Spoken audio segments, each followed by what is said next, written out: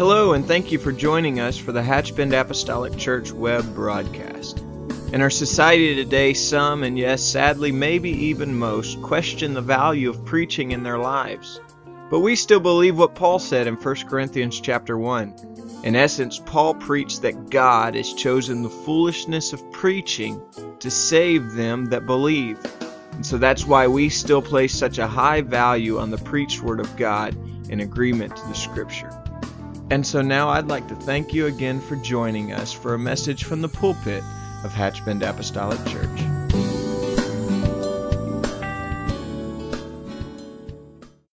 Everybody said amen. You can be seated this morning. Why don't you just turn to somebody beside you and say you're thankful that they're here in church today. We're going to conclude our study, our hiding place for this spring.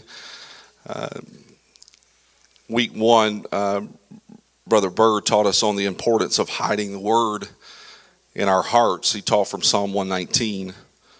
Week two, Brother Rayleigh reminded us of the opportunity to find refuge under the shadow of the Almighty, Psalm 91.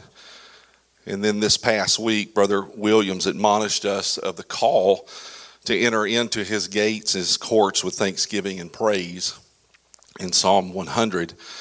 And this week, week 4, we're going to conclude our study and take the majority of our text this morning from Psalm 27. We'll spend the majority of our time there today. And we're going to talk about the subject, seek to hide. Seek to hide. I'm thankful that He's our refuge. God is our protector. Have you ever thought that I'd just like to run away? I was hoping I'd get that response. I wouldn't be all by myself. I mean, have you really ever thought I'd just like to hide myself away? And you ever been so emotionally drained that you just wanted to crawl underneath a rock and just be forgotten? We as human beings certainly cannot deny the reality of life and the current climate in which that life is taking place.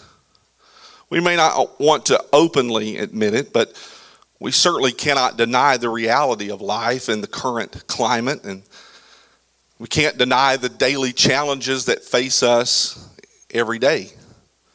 The demands of life, the constant tugging of the world and the responsibilities, the stresses and the distresses, a relentless spiritual enemy that seeks to destroy the very fabric of which we are made. And the emotional, the physical toll that it takes is very, very real.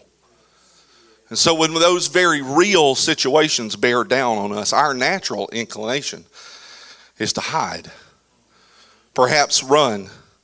And I believe that with that, this morning, we are in very familiar company when we look at the early life of David. David had many hiding places. David sought many a refuge from the jealousy-induced pursuit of Saul. However, in each of these hiding places, his pursuer uncovered and sometimes even overran these places of concealment. David ran to Samuel, but the prophet couldn't protect him. Saul followed him there. David hid in the wilderness of Ziph, but the Ziphites betrayed his location to Saul. David thought he might find shelter in a little town called Keilah that he had saved from a Philistine siege, but no, because Saul subsequently marched on Keilah. The Lord told David that the men of Keilah would deliver David up to Saul, and so he and his men fled from that place. Finally, David found a new home.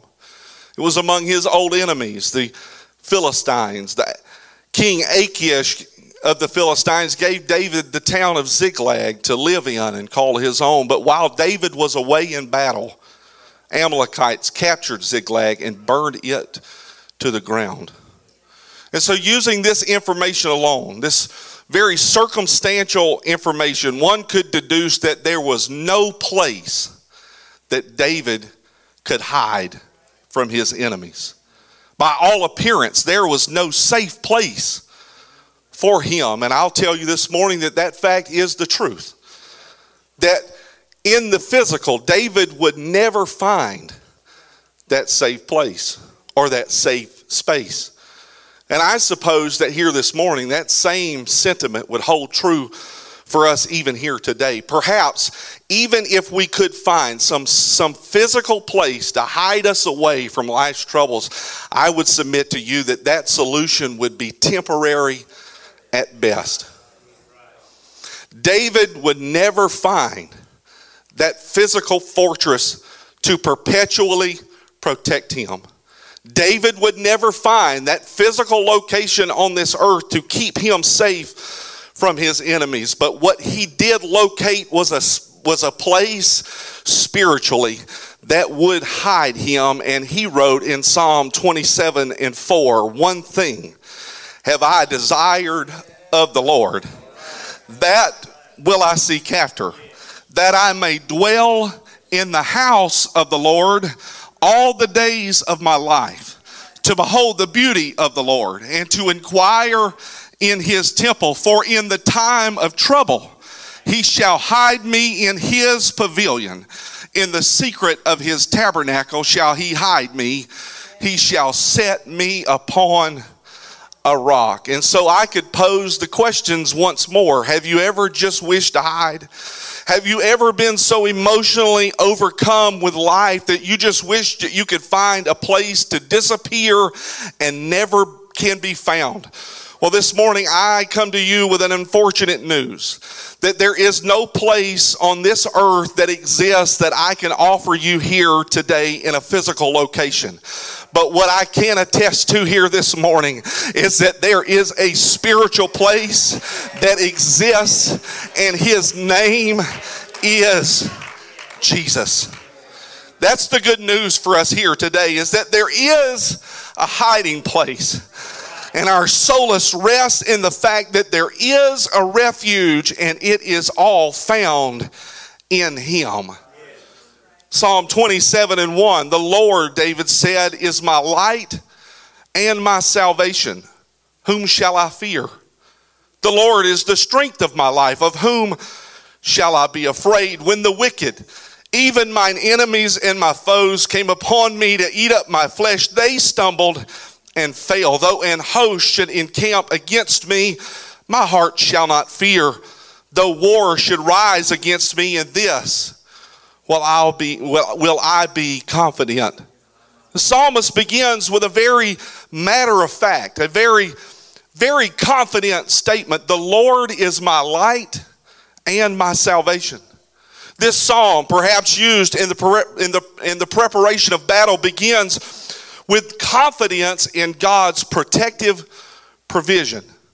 These three verses express confidence in God based on the psalmist's experience in three ways. One, that God has been his light, that God has been his salvation and his stronghold. The reference first here to light is a common figure of comfort. However, what's more, not only does God provide the light, not only does God provide the comfort, but he is also referenced to be that very thing. You see, God is often associated with light throughout the Old Testament scripture. But here, very uniquely, David applies the connection in a more personal fashion when he said, "God is my light." In other words, and I don't believe that we would take anything from the text by saying it like this, but David was saying, God is become my light. God is my light. Likewise, confidently, we can say that very thing here today, because for us, God is become my light. We know that. We know that Jesus is that light, and we see that parallel in Scripture to Jesus himself when he said in John 8:12, "I am the light of the world. He that followeth me shall not walk in darkness, but shall have the light of life." This comprises the second "I am" statement made by Jesus in John's Gospel. It was in the Feast of the Tabernacles, following the water drawing and the pouring ceremony, that the Jews would illuminate the temple to represent that light.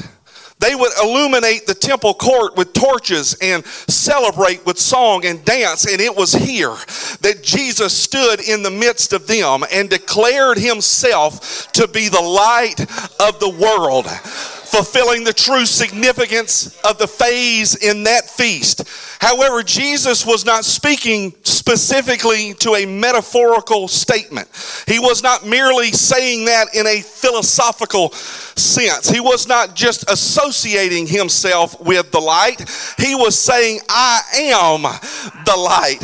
All that Old Testament reference to light as it pertained to God was and is personified in Jesus Christ himself. Can I tell you this morning, Jesus not only brought the light, he is the light. He is that all-encompassing. He is that all-providing. He is that all-knowing, all-needing thing that man needs, and that is the light. He's the light of revelation. He's the light of understanding. And he is the light that dispels all darkness. He is the fulfillment of all mankind needed, will ever need, and needs at this very moment. He is the light. Now, I don't mind telling you this morning, I don't like the dark. I don't think I've outgrown being afraid of the dark.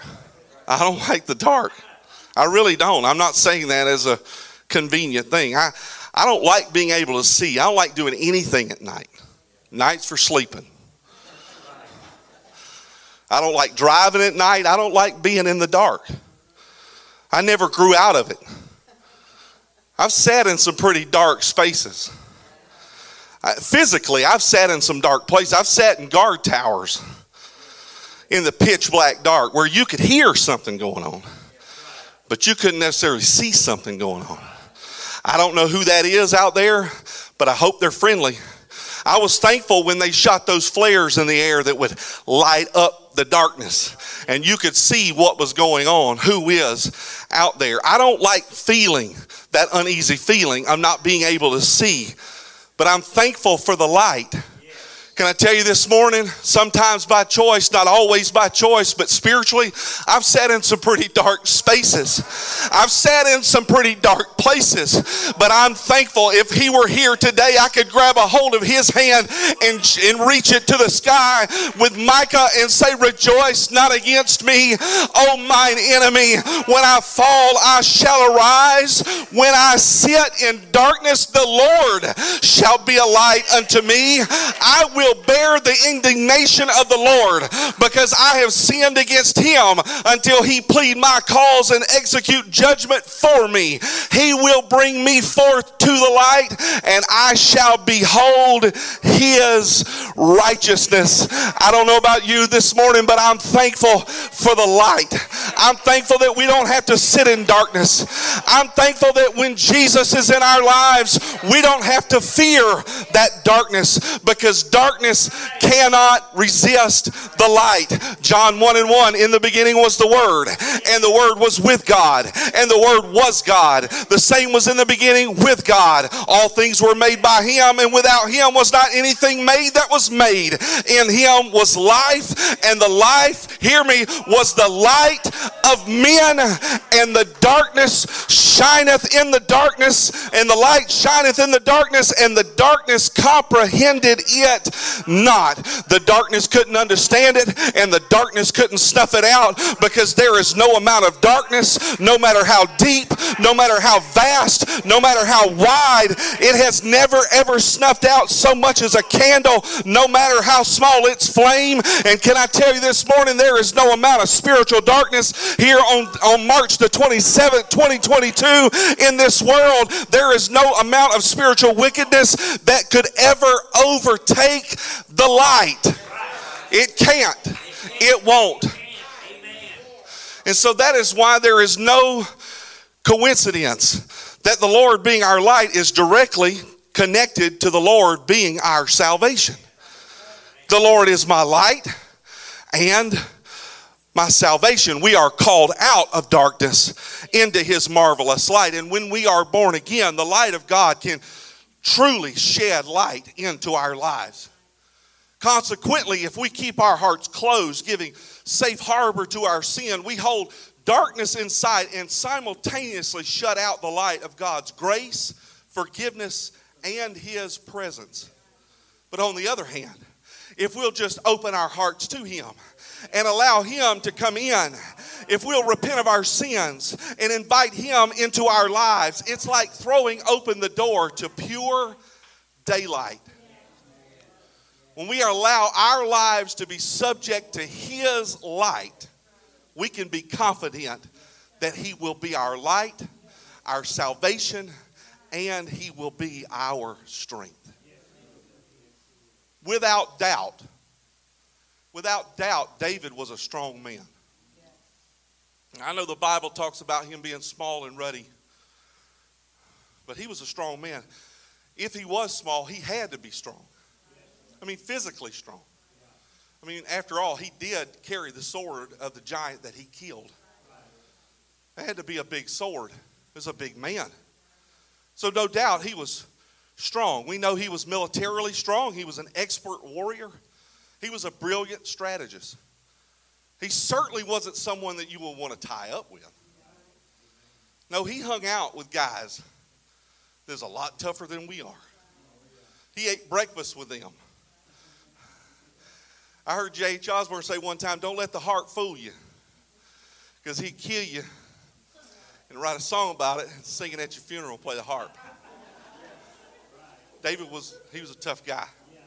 I would agree with that. Don't let the heart fool you. He was a tough guy, but although he was a strong man, and although, yes, he won many battles, he didn't let his military mind or his physical prowess to convince himself that he could ever do anything without God, all by himself. He said in Psalm 27:1, the Lord is the strength of my life. And so if David was a strong man and David was a military strategist, he became a king. He was mindful-wise, he was head above all, and he knew that he couldn't do anything without God. Then we cannot afford to assume that we can do anything without Him either.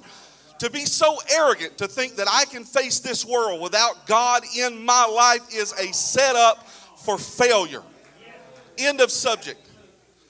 And so there cannot be, there must not be any aspect of my life that is closed off to God. Because the matter of the fact is this, like David, we are surrounded on every side by an enemy that seeks to destroy us. That's how, even though surrounded, even though he was pursued, even though he was chased after an enemy, enemies of Israel and enemies of God, David could say things like, whom shall I fear? Of whom shall I be afraid? My heart shall not fear. In this will I be confident. It was because the Lord was his light, his salvation, and his strength. It's a picture of a well-rounded, manifold blessing of God and his presence in a life that places him in such a position.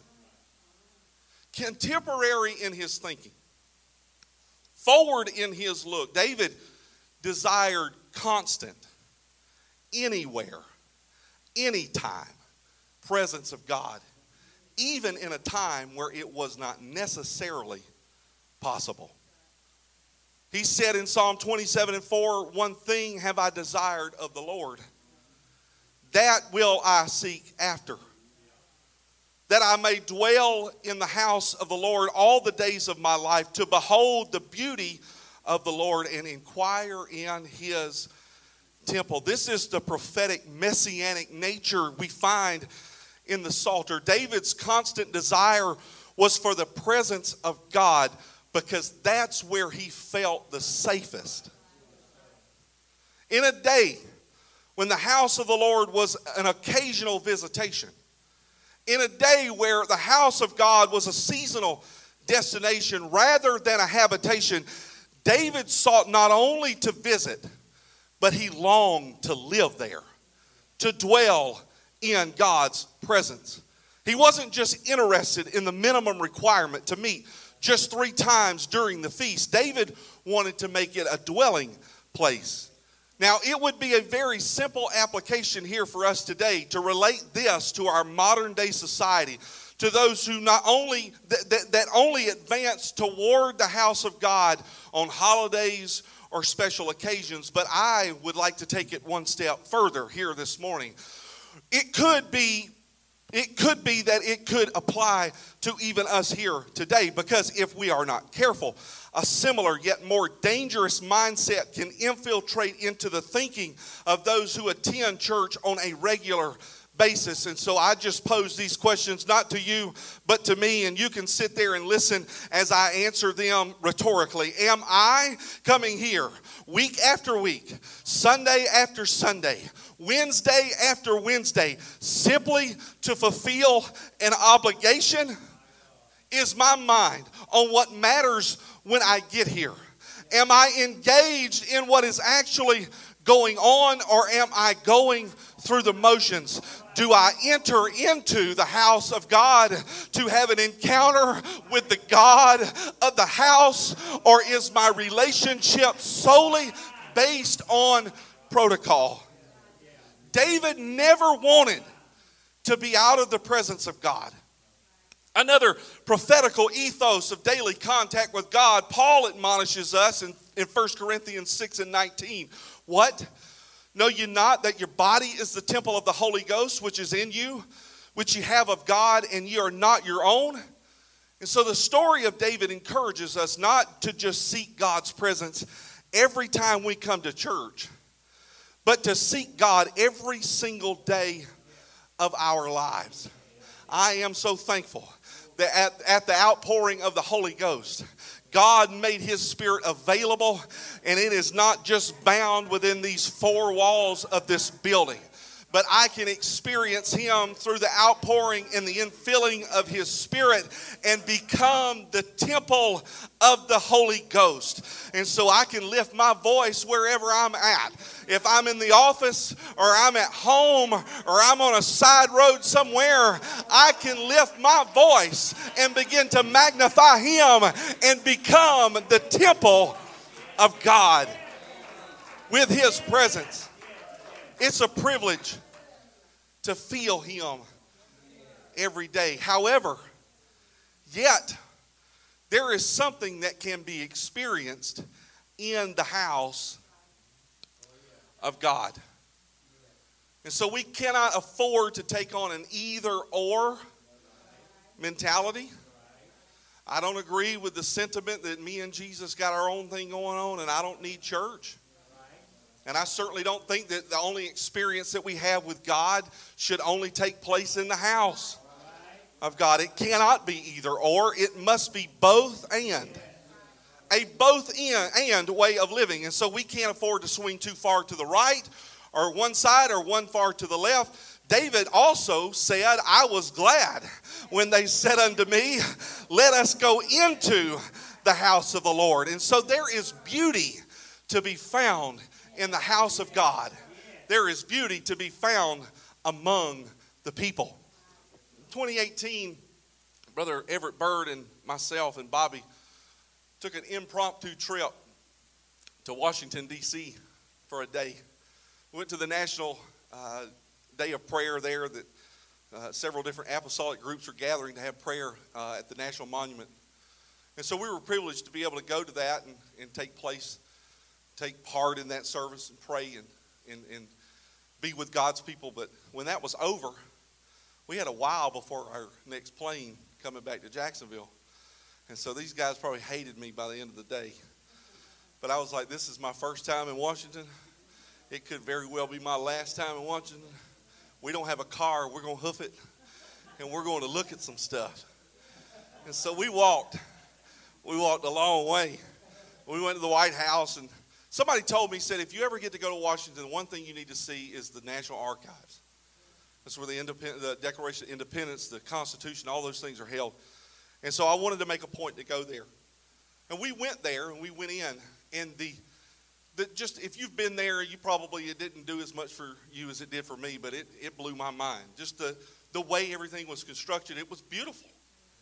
You think about the history that's there, those those signed documents, that was signed way back then, the history of this country and how it began was all right there in that room. It was awe-inspiring, and it must have looked so because we were standing there kind of looking around, and the next thing I know, a Secret Service guy is in front of me saying, here's the rules. You can do this, but you can't do that. You can walk up there and look, but don't take a picture because the flash will do this and do that, and he just went through all these rules. I don't know what he said because I'm still looking around like, okay, that's all right. But I got to thinking about that. Those guys are there day in and day out. And so they're not enamored by the sandstone and the documents that stand before them. It's just another day at the office for them. And so all they're there to do is enforce the rules, make sure that you get there, you see what you need to see, and you get out. It's just another day at the office for them. And so I thought about this applying to what we're talking about here today.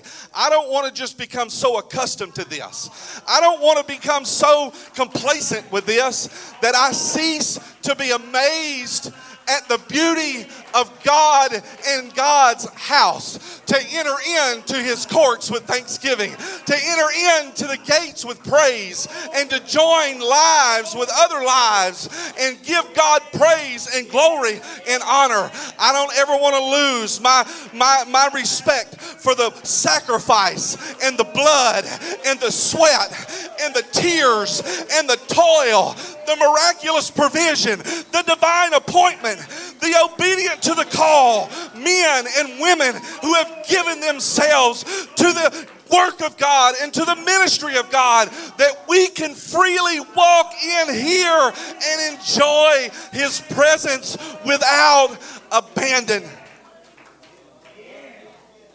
So just think about this for a moment. Just think about this thing for a moment. The countless lives that woke up this day, this morning, without the privilege to come into the house of God.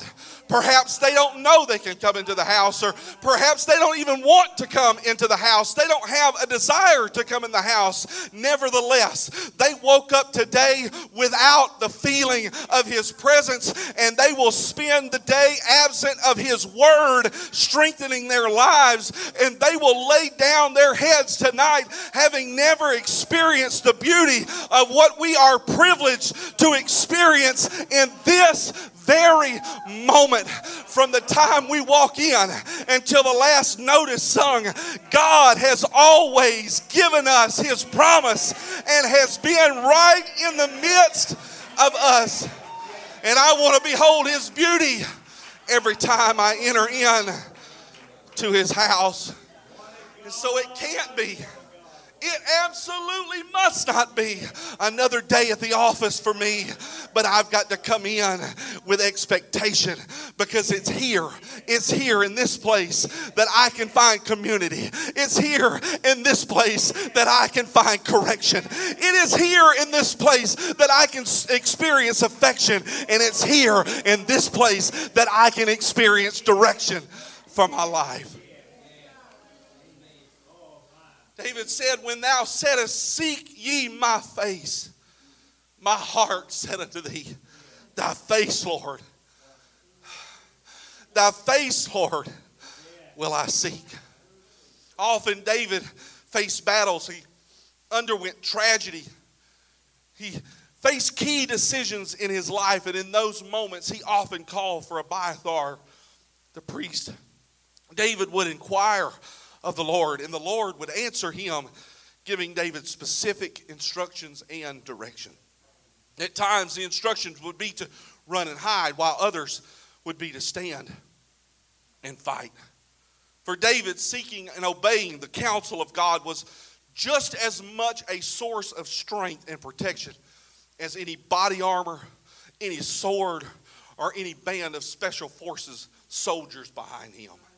Seeking God's counsel first and obeying God's counsel will always, hear me now, always save us and protect us from additional heartache and despair. This world is not our home. This world has a curse on it, and so we have to live our lives among a fallen generation, and the things that fall on the unjust also happen to the just. But if we will put ourselves in the center of His Word and obey His Word will cause us to succeed. No matter the situation, no matter the circumstance, no matter the turning point in my life, I must always seek His counsel. Because the fact of the matter is this: life is filled with too many of those things. Life is filled with too many pitfalls. Life is filled with too many crouching lions. Life is filled with too many enemies that are pursuing after us to do anything other than rely upon God and His Word.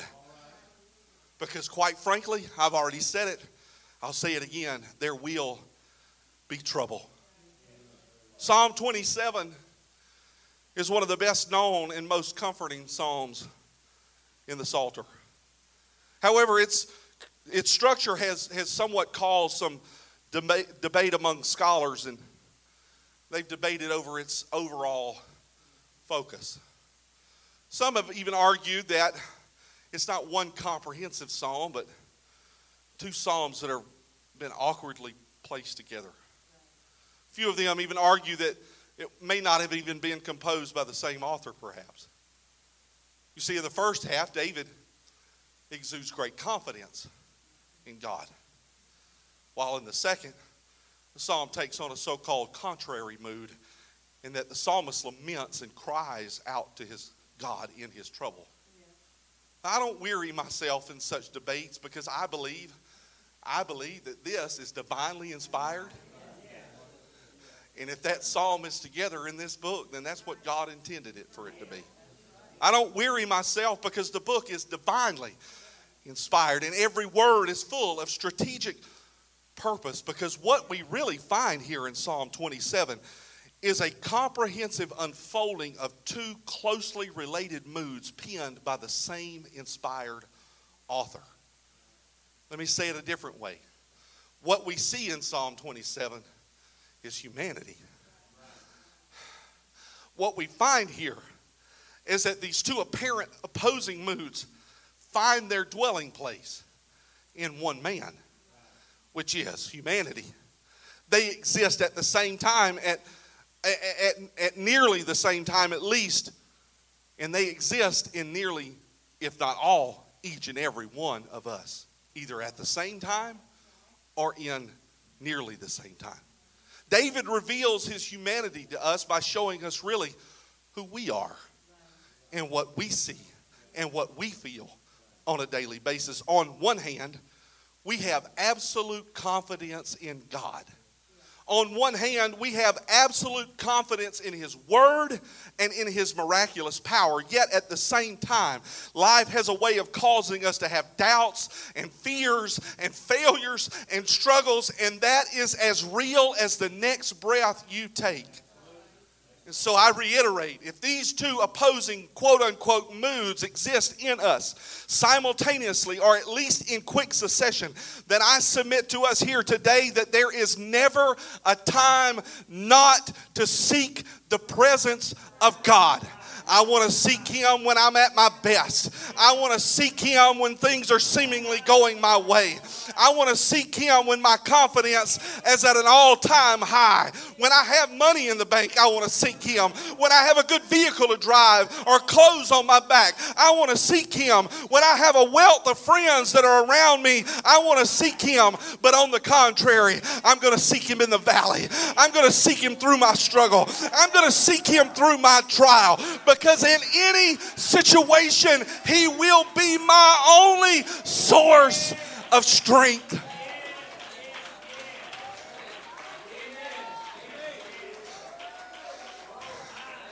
Oh, why don't we just give Him praise for a moment?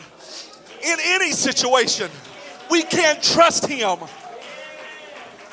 Hallelujah.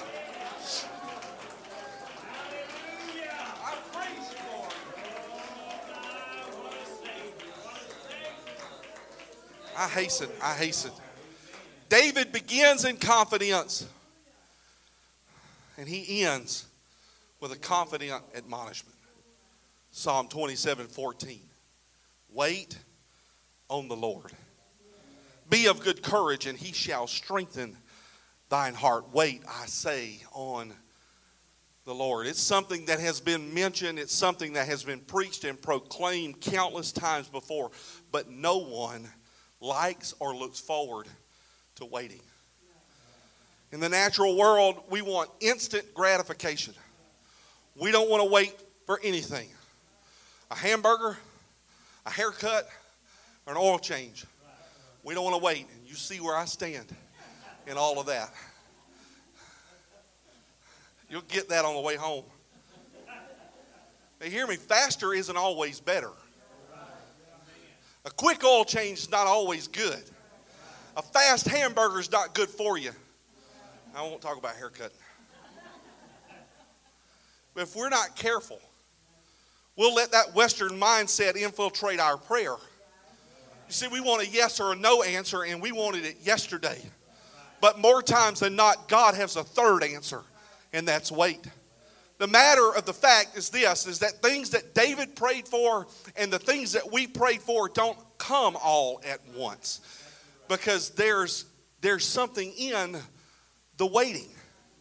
There's something to the waiting. It's by design. God, hear me, is worth waiting on. And the things that he has for us according to his will are worth waiting for. While life will run its course and we will inevitably face hardship, it's the only prescription to make it through. Isaiah 40:31, hear me, you can quote it, but they that wait upon the Lord shall renew their strength. They shall mount up with wings as eagles. They shall run and not be weary, and they shall walk and not faint. It's the only prescription to make it through. So those that learn to seek God early and often quickly find that there is refuge in his presence. When they have storms that rage high, they run to him because they're used to running to him when the skies are clear and there is no thunder rumbling in the distance. And when they do, they find a living, loving God with open arms ready to protect them from whatever is furiously pursuing them. Every morning after breakfast, the Dutch clockmaker Casper ten Boom would take out the big family Bible and read a chapter. Looking back years later, his daughter Corey remembered that on her first day of school, the chapter was particularly lengthy. It was Psalm 119, the longest in the Bible. Yet, among all those verses, one of them stood out in particular. Psalm 119 and 114. Thou art my hiding place and my shield. I hope in thy word. Little did Corey ten Boom know as a little girl of 6 that years later her tiny top floor room would become a hiding place for Jews escaping the Nazi Holocaust. As the German war machine rolled across Europe, the ten Boom family's country of Holland fell in a mere 5 days. But as the old grandfather Casper ten Boom told a teenage boy eager to fight the Germans, Holland's battle had just begun. For the ten Boom family, that battle meant taking in Jews who began showing up in ones and twos, then whole families, tapping on the alley door after curfew and asking for sanctuary. But the presence of the fugitives in their home was dangerous.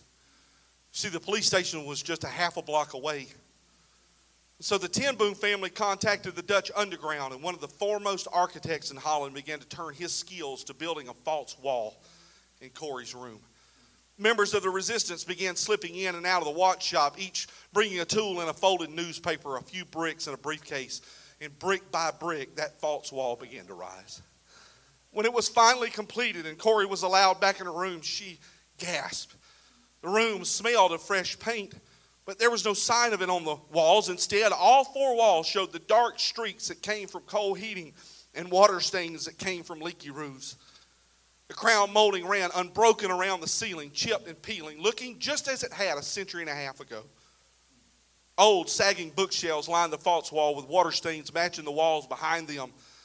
And in the very bottom of one of these bookshelves was a sliding door, 2 feet square, that allowed access to the tiny 30-inch room that ran behind the wall. Any Jew sheltering with the ten Boom family could hide there whenever the Gestapo raided the shop. The architect, known only by the alias Mr. Smith, banged on the solid brick wall and proclaimed that the Gestapo could search for a year. They'll never find this one.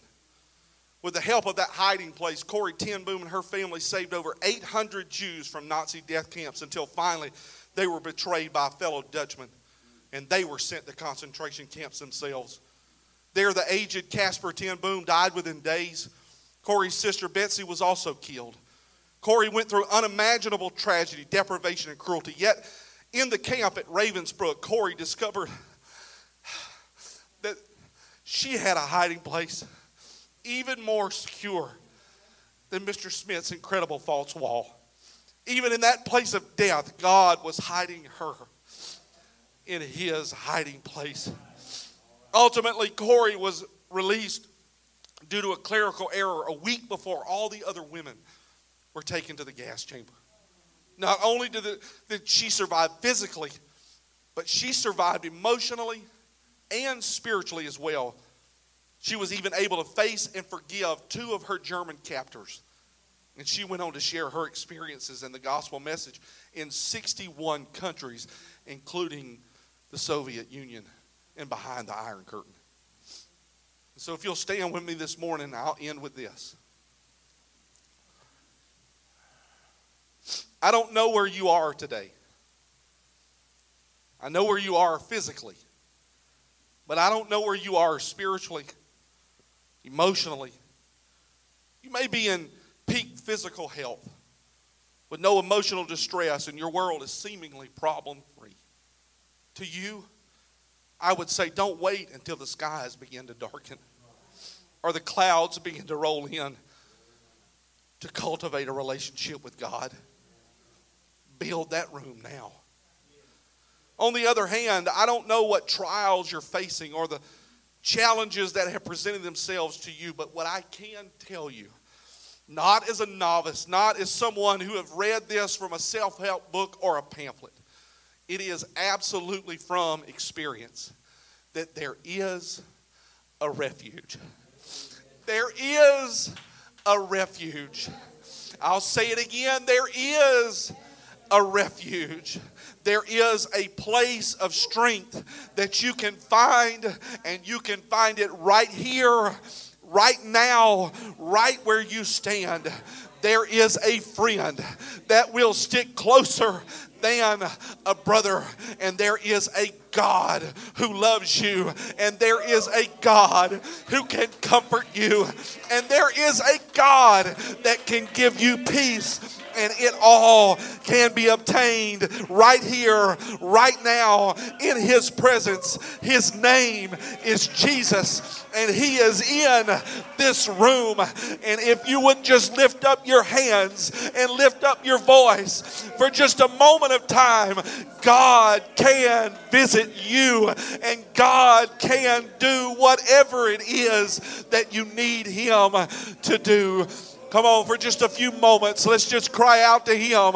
Let's thank Him. Let's praise Him for what He said He would do. For what He said He would do, He will do. Because His word is forever settled. His promises are in Him, yea, and they are in Him, amen. And He is who He says He is. In the name of Jesus. In the name of Jesus. In the name of Jesus. In the name of Jesus. In the name of Jesus.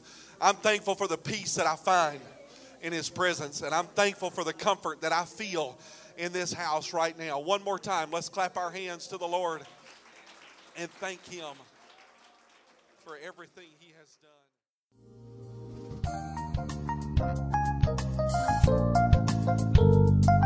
This message has been brought to you today by the Media Ministry of Hatchbend Apostolic Church.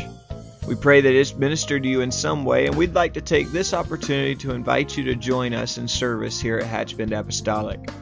Our Sunday services begin at 10 a.m. and our Wednesday night service at 7:30 p.m.